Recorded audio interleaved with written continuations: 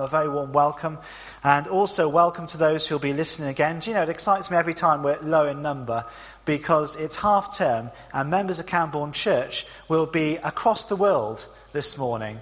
And actually that for me is a cause of just celebration and prayer as we think about the Christians being salt and light throughout the whole of God's world today. So if we had one of those interactive charts and we tagged our members and we could follow them throughout the world, it would be very exciting to see where Camborne Church as a body of believers was this morning. Let's pray together. Father, we thank you for your word. We thank you for the truth it speaks into our lives. We thank you for its revelation of your promise and purpose. Help us to reverence your word, Lord. Help us to hold it in esteem. And help us to see you through it. Help us to encounter you through the pages of Scripture. And help us to do that this morning. For we ask this in Jesus' name. Amen.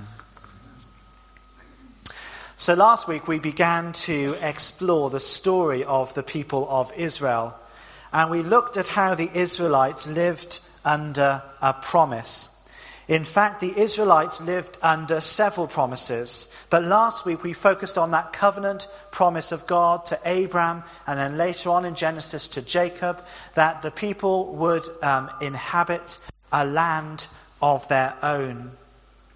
And we saw that promise fulfilled through the leadership of people like Moses and Joshua as the people of Israel entered the land of Canaan, quite literally the promised land. So I wanted to share some more promises from the Scriptures with you. And as we look at these promises, I wonder if you can look back over the last week in your mind and look at the evidence of God's promise being fulfilled. So these are the promises that I want to share with you this morning. First of all, from Deuteronomy. Be strong and courageous. Do not be afraid or terrified because of them. For the Lord your God goes with you. He will never leave or forsake you. How many of you have known God's presence with you this week? In John chapter 6, all that the Father gives me will come to me, and whoever comes to me, I will never cast out. How many of you have known the welcome of God this week? In Romans 8, for I am convinced that neither death nor life, neither angels nor demons, neither the present nor the future, nor any powers, neither height nor depth, nor anything else in all creation will be able to separate us from the love of God that is in Christ Jesus our Lord. Nothing can separate us from God's love, the promise of life with God. And from 1 John, if we confess our sins, he is faithful and just and will forgive us our sins and purify us from all unrighteousness. How many of us have known the forgiveness of God in our lives this week? Echoes of God's promise coming true in your life. We said last week that one of the first lessons from this series is that God keeps his promise. So let's scene set so that we can cite God's promise to David within the wider context of 2 Samuel. So a couple of chapters earlier in 2 Samuel chapter 5, the newly anointed King David has arrived at Jerusalem carrying the Ark of the Covenant. He meets with opposition and he has to fight battles, but he arrives in Jerusalem. In 2 Samuel chapter 6, the Lord Almighty is ascribed the language of a king, and he's described as being enthroned on the cherubim and the ark. So we have a recognition that whilst David might be the newly anointed king of Israel, the Lord Almighty sits on the throne of heaven. So 2 truths in this series so far. First of all, that God keeps his promise, that God is faithful. And secondly, that as God's people, along with the people of Israel, we are called to be God's people in God's place, living under God's rule. And this big picture of the Old Testament, of a God who promises and calls and rules, is emerging. And it matters to our understanding of the Father and the way we follow Jesus Christ. So if you haven't got your Bibles open, you'll want to keep them open now in 2 Samuel chapter 7, because we're going to go through it and see what it has to teach us about the Father this morning. So in 2 Samuel 7, here we find David receiving a promise from God. Let's start with the first couple of verses. After the king was settled in his palace, and the Lord had given him rest from all his enemies around him, he said to Nathan the prophet, "Here I am, living in a house of cedar, while the ark of God remains in a tent." As we've already mentioned, David has had to battle and conquer armies to be installed in his palace. And he is now in a season of rest. And I would imagine this season of rest means freedom from battle. And I wonder if there's a message here for us about modern times, about modern society. And I wonder if there's a message here for us about the value of rest and how God leads us into seasons of rest in our lives. I wonder if there's a modern parable contained in this scripture for us that sometimes our own enemy is ourselves. And we're not fighting against external enemies, but we're fighting against our own sense of busyness. And those of you who know me well know that I'm talking to myself as well as you when I say this. So can I ask you, where are the times and the seasons in your life where you have moments of rest? What are those spaces where you make time just to come before the Father in prayer and worship? Where are your times of listening out to God? Because the risk we run is that if we're in a season of busyness, then we're so reactive to everything that's happening around us that we don't stop to think about where God is. David has this season of rest, and because he has this season of rest, he starts to think about the Ark of the Covenant, that powerful symbol of God's presence with his people. And he starts to think about how he is in this palace and the Ark of the Covenant is in a tent, and he feels humbled and unworthy. In verse 2, "Here I am, living in a house of cedar, while the Ark of God remains in a tent." David is concerned that the very symbol of God's presence was sited in a building not worthy of it. There's both humility at play here on David's part, who doesn't want to be in a palace while the Ark of the Covenant resides in a tent, but there's also knowledge that David has of what Moses instructed back in the book of Deuteronomy. "But you will cross the Jordan and settle in the land that the Lord your God is giving you as an inheritance. And he will give you rest from all your enemies around you, so you will live in safety. Then to the place the Lord your God will choose as a dwelling for his name. There you are to bring everything I command you, your burnt sacrifices and offerings, your tithes and special gifts, and the choice possessions you have vowed to the Lord." So David is in this long promised season of rest, and his mind turns to fulfill what he sees as an obligation to build a place for God to be worshipped. However, note the language of Deuteronomy carefully. "Then to the place the Lord your God shall choose." So David in verse 2 gets it slightly ahead of himself, but with good motivation. God will choose the time and the place where he is to be worshipped. I'm always concerned as a minister who speaks not to read something into Scripture that isn't there, but I want to say something else about this, which I believe in faith is for us here this morning. As a church family, we have a responsibility to care for each other. In fact, it's an explicit promise of our membership as a church. And it's often the case that during times of transition in our lives, during times of challenge, we turn to Christian friends for advice. And that's good, and you should keep doing it. But I think the lesson for us, and when I was preparing this talk, I just felt in prayer that there's a lesson for us, that there is no substitute, none at all, to holding our sense of calling from God before him in prayer, so that it's God's wisdom that we hear and not just our own. Nathan, you see, says to David in verse 3, whatever you have in mind, go ahead and do it, for the Lord is with you.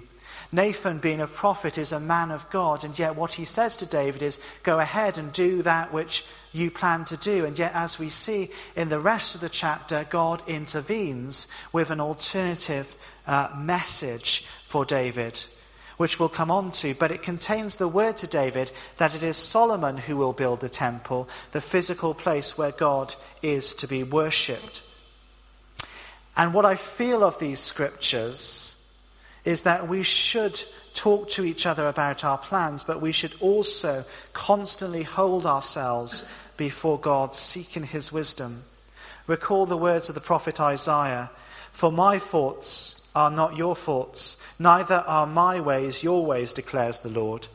As the heavens are higher than the earth, so are my ways higher than your ways, and my thoughts higher than your thoughts.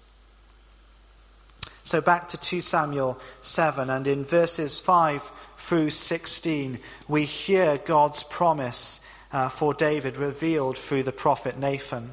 God promises David a house, or more accurately, a dynasty.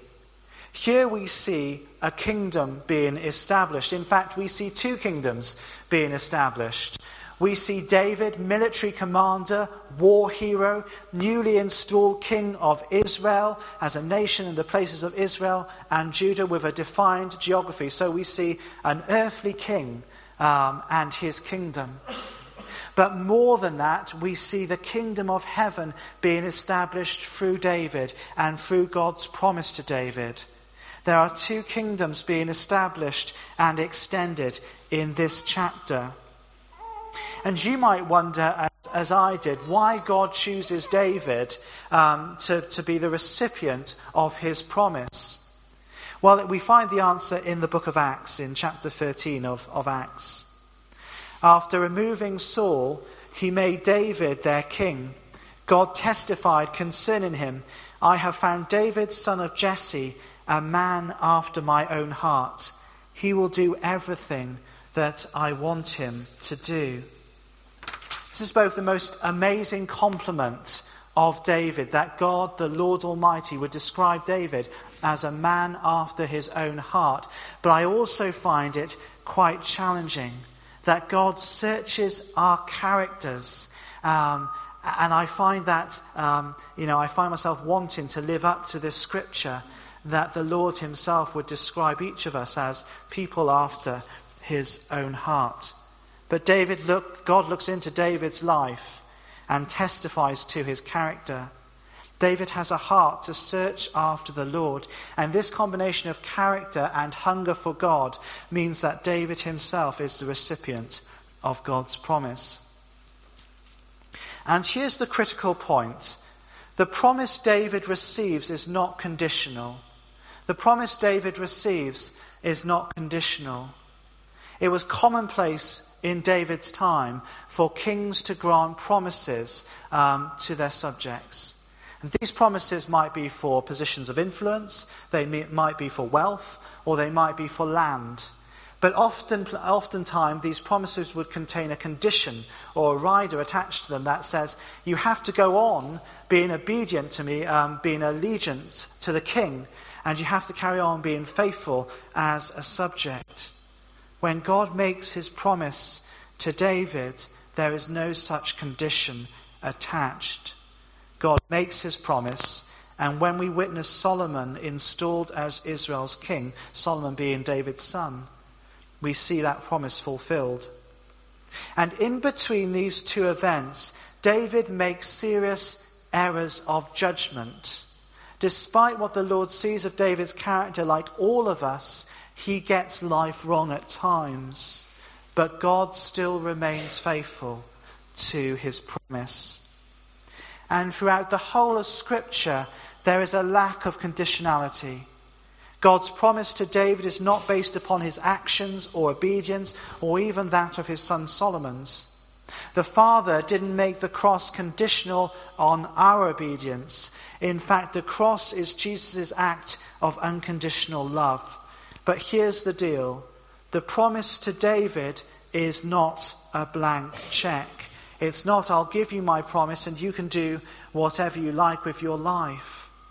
And the nature of the relationship of living under God's promise is spelled out in verses 14 and 15. I will be his father, and he will be my son. When he does wrong, I will punish him with a rod wielded by men, with floggings inflicted by human hands. But my love will never be taken away from him, as I took it away from Saul, whom I removed from before you. Your house and your kingdom will endure forever before me, and your throne will be established forever. I'm just going to risk going off on a slight tangent here. When we were in our reflection series looking at the Psalms, or some of the Psalms, when we started with Psalm 4, we came across the phrase, I forget which particular verse of Psalm 4 it's in, but we came across the phrase faithful servant. And we said that the Hebrew for the word faithful or love being used in that psalm was hesed, H-E-S-E-D. And it's the same word for love being used in verses 14 and 15. But my love, my hesed, will never be taken away from him.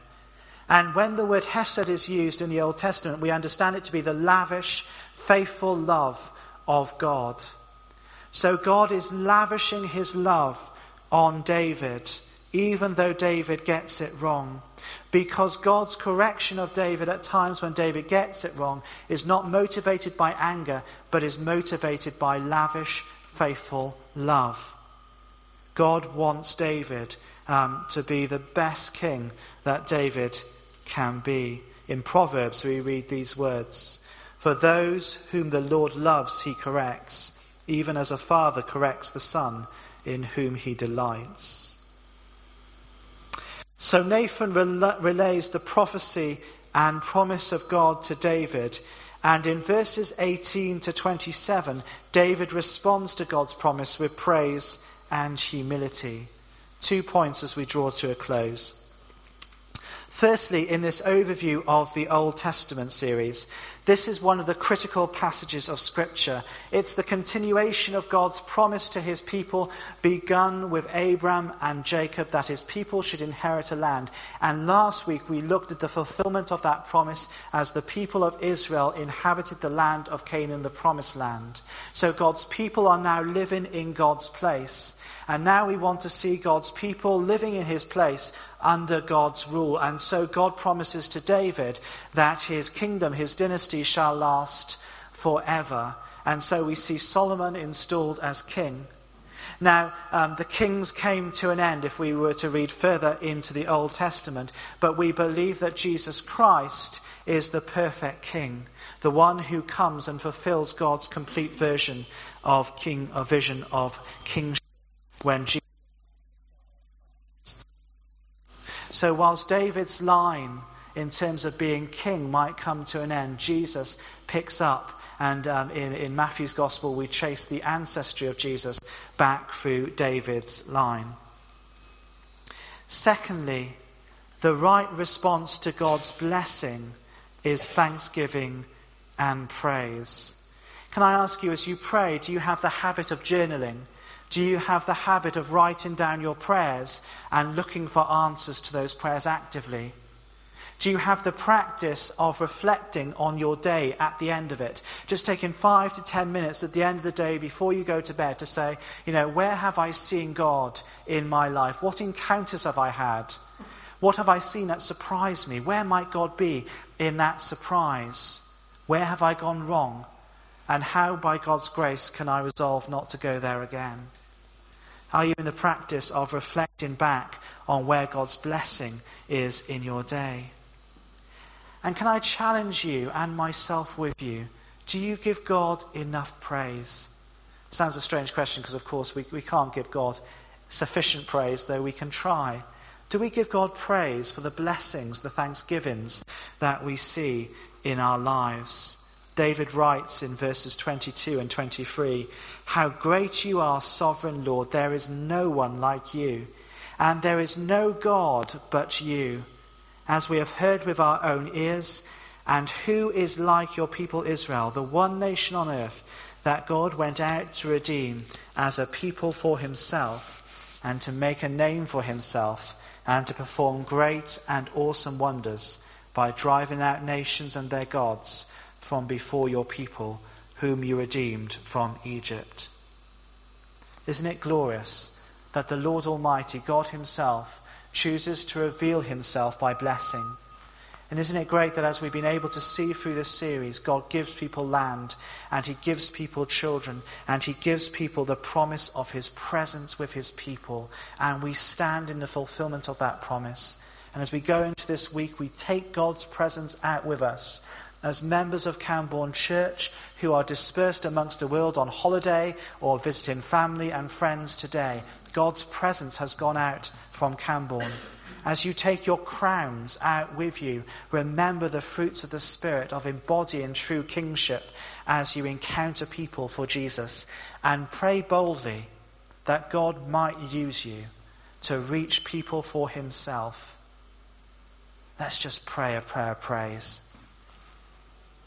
Lord God Almighty, you are enthroned in the heavenly places, enthroned on the cherubim, and we praise you, Lord, that you choose to reveal yourself through manifold blessing. We thank you for your hesed, for your lavish, faithful, unmerited love to us. We thank you for Jesus. We thank you for the cross, for letting us come before the Father and know the Father's heart. And Lord, we praise you for all you are and all you do. Let's worship.